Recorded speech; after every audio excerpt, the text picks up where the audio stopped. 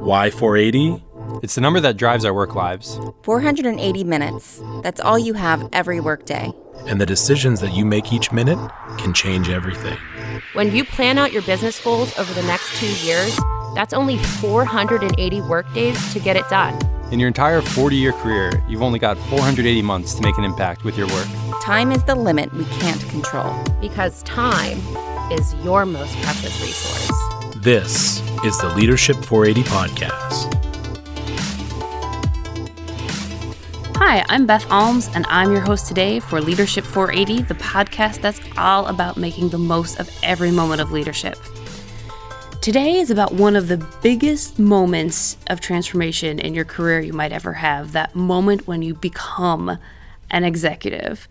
And I have a really special guest with me here today, Matt Paese. Now, Matt is not only an executive himself, but he has coached hundreds of executives in his lifetime and really knows the ins and outs of what it takes to get to that executive level. So welcome to the show, Matt. Thanks, Beth.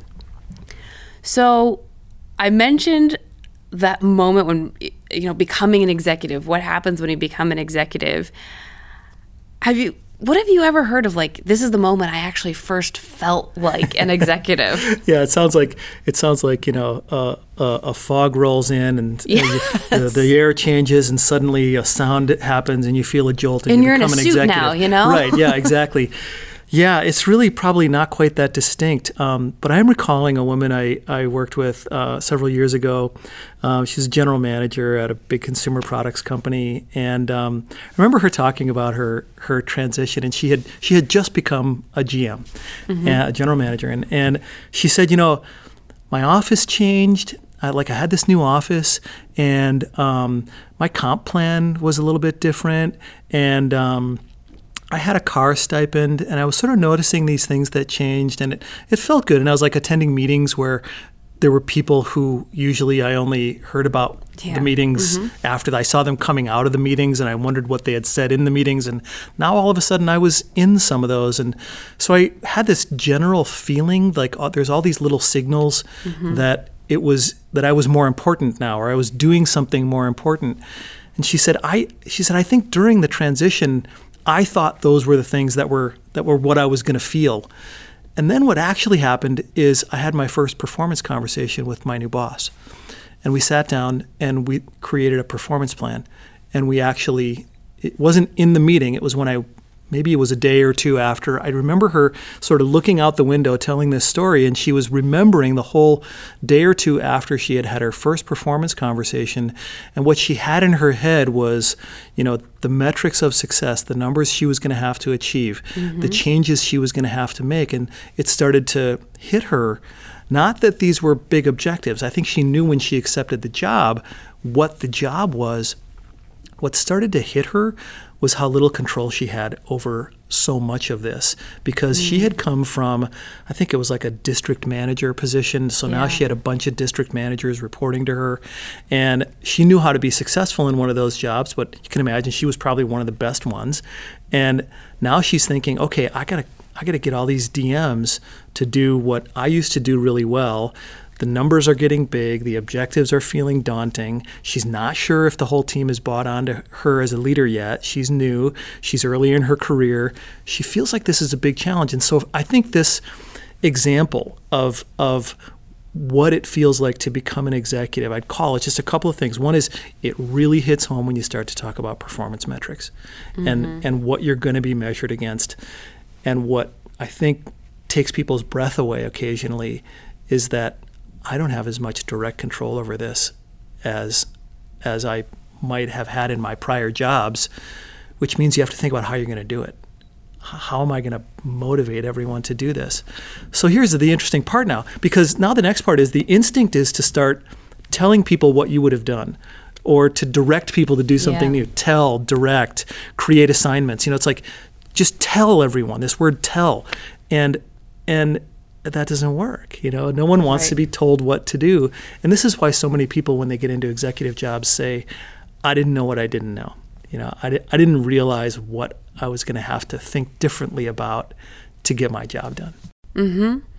So, I guess I had always thought it's the moment you get the car, but I guess it's not. It's the moment you feel like you're drowning that this is the executive feeling. You're drowning in your car is what's actually happening.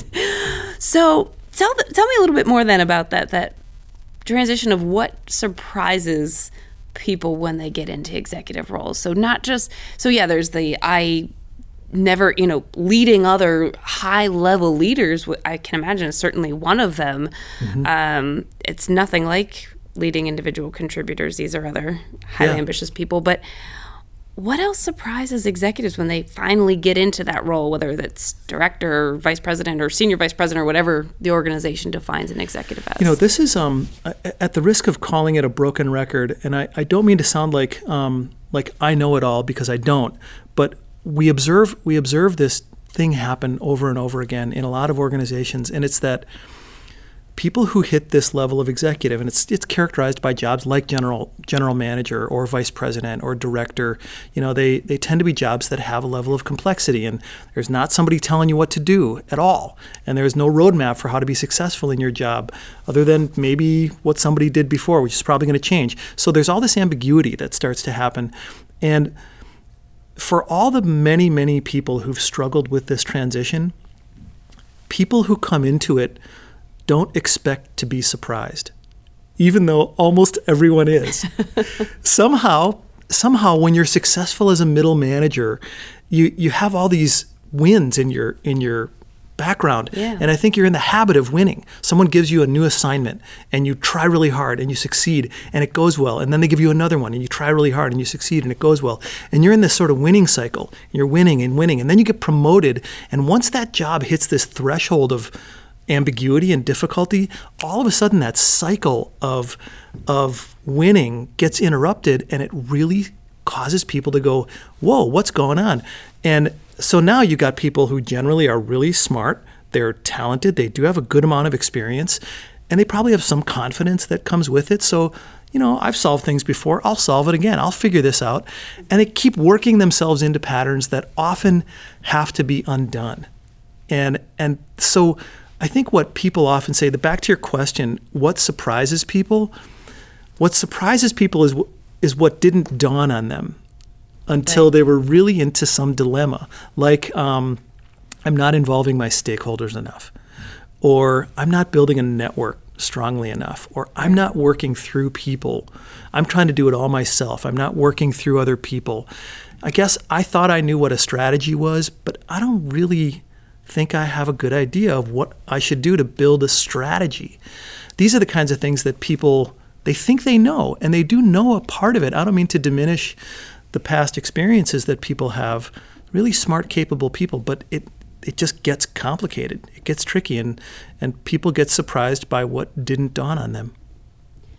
Yeah, that's really helpful in thinking about, if people are feeling this way, they're certainly not alone. If you've just gotten promoted to an executive job, you are, they call it, there's imposter syndrome, right? Like a lot of people all of a sudden are like, I don't think I should be here. Do you see that a lot? Yes, a lot. And very privately for a lot of people. And it manifests in very different ways. Some people are very raw, and they'll just come out and tell you, I just think I'm not doing very well. Other people will mask it with different kinds of behaviors. If you take one factor, which is just the amount of confidence that someone has, a more confident person is going to try more things and enact more different strategies without asking somebody else for input. A more curious person is going to ask for a lot of input. A person who has more self-doubt is going to question their approaches and take more time. But people again, these are talented people. They got promoted for a reason. They succeeded somewhere and managed to do some things well enough for people to say, gee, she could do it. And so you get promoted into this job, and all of a sudden the complexities of it start to cause you to have to try some different approaches. Or what is often the case is it causes people to have to recognize habitual patterns about themselves that maybe they didn't shine a light on before. So if you take the person who, let's take somebody who's argumentative, and maybe this is a person who, coming up in their career, they're a person who was really known for noticing the stuff that wasn't quite right and they would call it out and say, you know what, there's a process problem we have with her, and we better fix it. And so maybe this leader is a person who got the reputation as the one who cleaned up the messes all the time. Yeah. Now let's put her into an executive role where she's having to critique a series of operations that report into her. And what it feels like to people who work for her is she's always criticizing us, or she's always noticing that one thing out of 40 that isn't right, even though 39 are correct.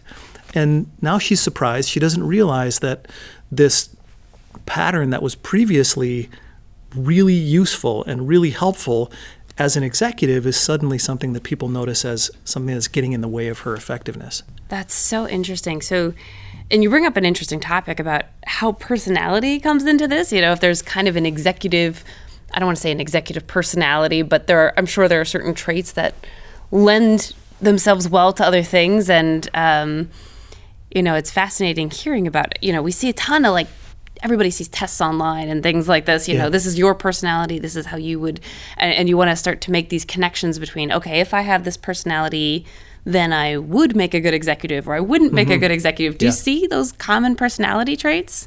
Totally. We do, absolutely. And, psychologists are really bad comedians, and we sometimes tell this terrible joke, hey, it's just your personality. You can always cover it up with behavior. Right. Ha, ha, ha, right? And that's what my personality report said, Matt. So you should just tread lightly there. When they read my personality, I think they told me basically you have terrible tendencies, but you cover it up with good sense. I don't know. Well, Beth, I tell you though, it's personality is something that people love to talk about because it's kind of this invisible thing that's inside of everyone, and it seems like these psychologist type people can measure it kind of like height and weight, but I can't measure it. You need some special instrumentation and testing and inventories to go do it.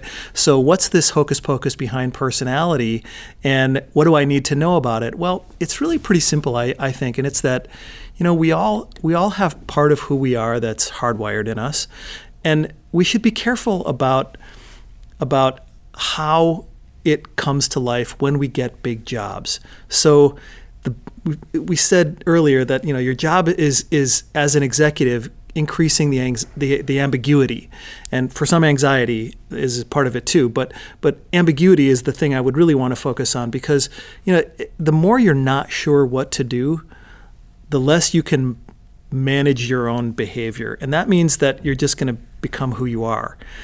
So if anytime somebody gets concentrating on something, you give somebody a task like juggling, and try to have them manage their personality while they're juggling if they've never juggled before, and they're not going to be able to do it because they're going to spend all their time thinking about juggling, right? Right. So this is not unlike being an executive. Things get so complex and your mind is so full and you're so busy and you're always on and somebody's always asking you a question and on and on and on, that managing your personality and being able to present a good version of yourself and to have, in quotes, good behavior is challenging. We're all going to make mistakes. Every person who has a personality is going to make some mistakes eventually. It's just that when you become an executive, whatever your personality is, that's going to come out. So take this argumentative person that we're using as an imaginary example.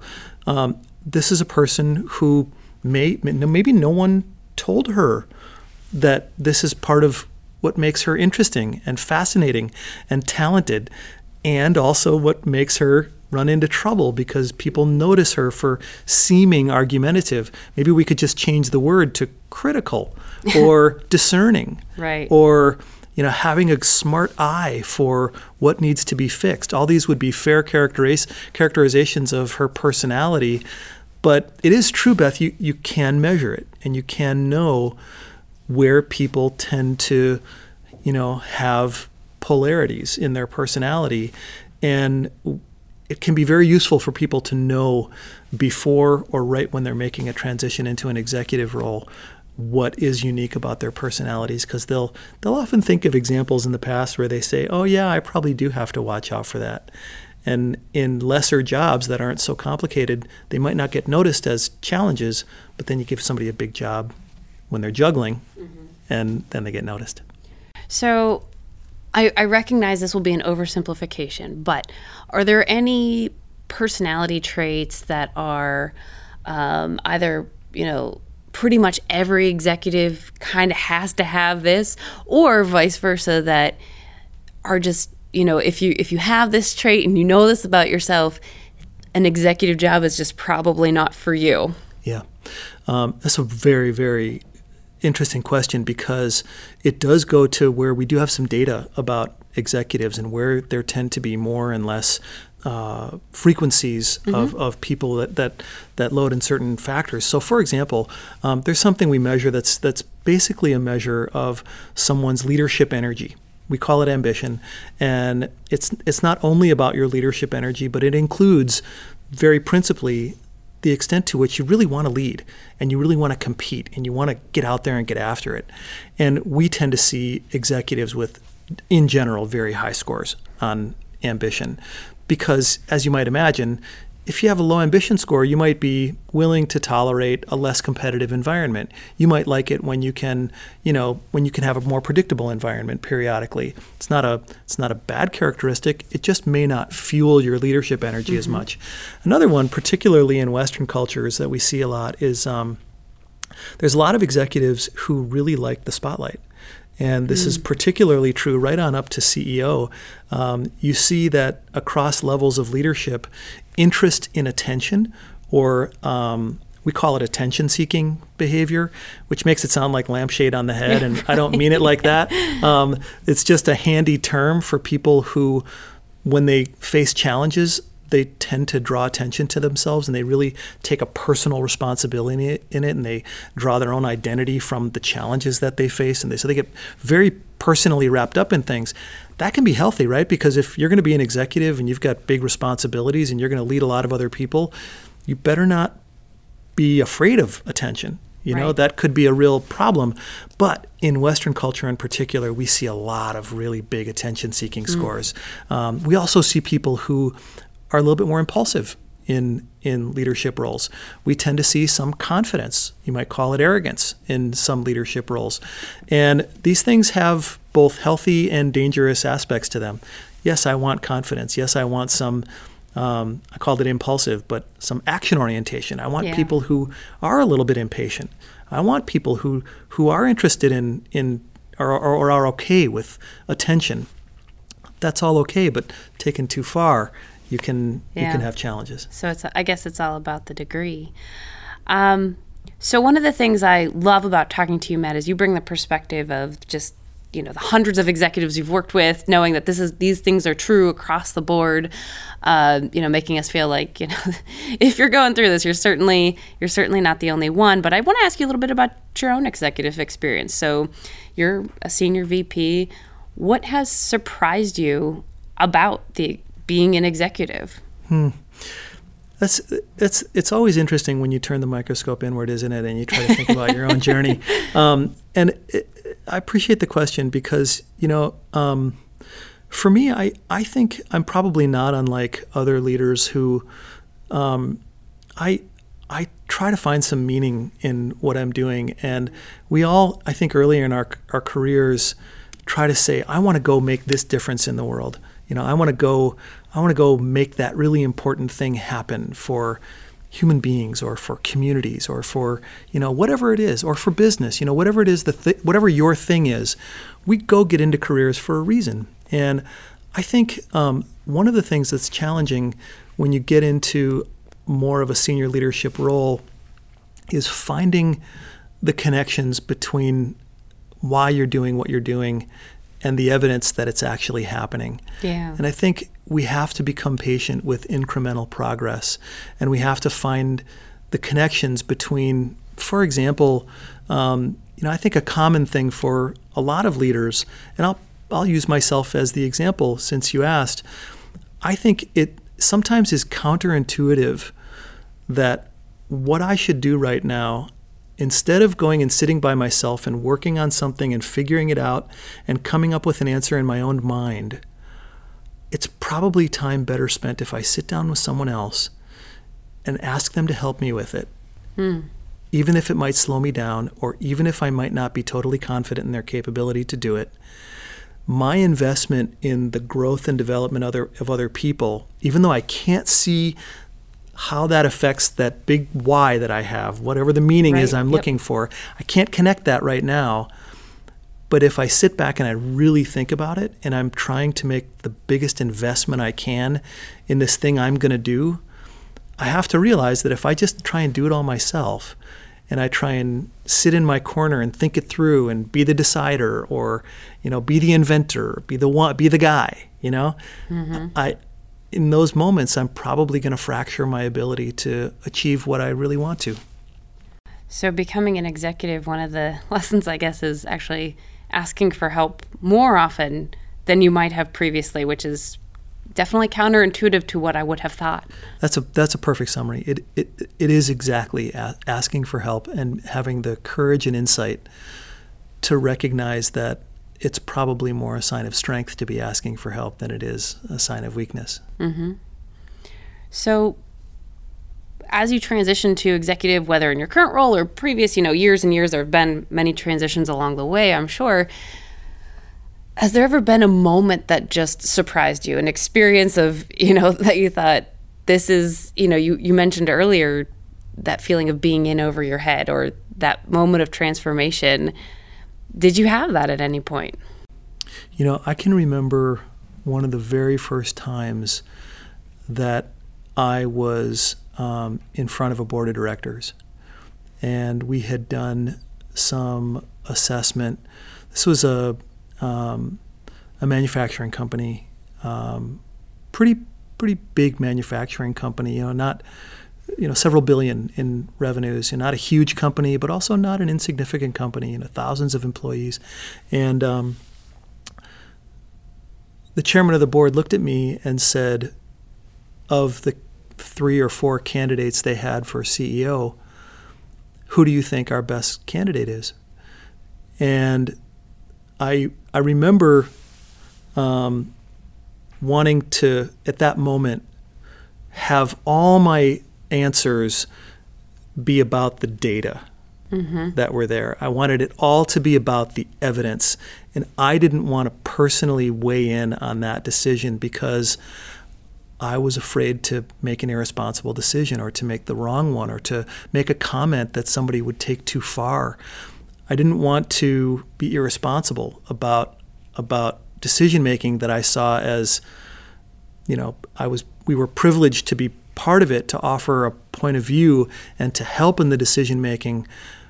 But I was nervous about the gravity of that kind of a question. Yeah. Which person is the right person? And I didn't want to answer that question, but I also knew, I had been coached by the CHRO, that if I didn't answer that question, the board of directors would not think of us as good coaches, good advisors. They're looking to you for answers, yeah. They're looking for an answer, that's right. And so I remember at that moment having to really think about what's the most responsible way to talk about this. And I guess the message for me in that, your question was there a surprise moment? Mm-hmm. I was surprised at how cautious and careful one has to be helpful and responsible all at the same time. And we as a leadership organization and psychologists who do measurement, we do gather data that not just anyone can gather. And we have a responsibility to present it in the right ways. But we also are joining a dialogue. We're joining a story that's somebody else's organization, somebody else's career, somebody else's team, somebody else's business. And so in those moments when we join, I think the surprise for me was how careful we have to be in order to add the right kind of value in those situations. So for others who may be preparing for their first executive role, what advice do you have for them? Where do they get started in getting ready to be an executive? This might sound trite, but it is really plan to take the journey inward in addition to upward. I think it's totally fine. And frankly, it's great when people are eager for that next assignment. And, I remember working with one CEO in the oil and petroleum industry who said that he knew he wanted to be a CEO when he was 7 years old. Wow. I know, I had never met anyone like that who Any knew that early. 7-year-olds who are like, I gotta be an oil CEO. I know, and he didn't have a mother or father who had been CEO. It wasn't like there was a family member. He just knew it, and that's terrific. You know, I think if you have that kind of career clarity and you know what you want, terrific. That's great. And so ambition is not a bad thing, but I think ambition in the absence of introspection can be dangerous. And so my advice to people is that the best leaders, not just CEOs, but if you're aspiring to a senior leadership kind of role and you're looking to have a big impact, from the work that we've done and all the leaders that we've seen, there's just no question that the ones who have most effectively and rigorously engaged in introspection, trying to figure out, who am I? Why am I doing this? What is likely to happen when I exert myself as a leader, good and bad? Mm-hmm. The people who go through the work of doing that have the best leadership journeys. I think they have the most fulfilling ones and the ones with the most impact. Thank you. That's very helpful, and well, maybe not helpful, because I think the outward journey is much easier than the inward one. I think you're probably right. Thank you so much, Matt. This was really helpful getting to know more about becoming an executive and where that is on our career path. So for those of you who are of our listeners who are thinking about becoming an executive, it's a tough road ahead. Be prepared to, I guess, look inward before it's all about the outward performance. So thank you, Matt, for joining us today, and thank all of you for spending some of your time with us today. This is Beth Almes reminding you to make every moment of leadership count.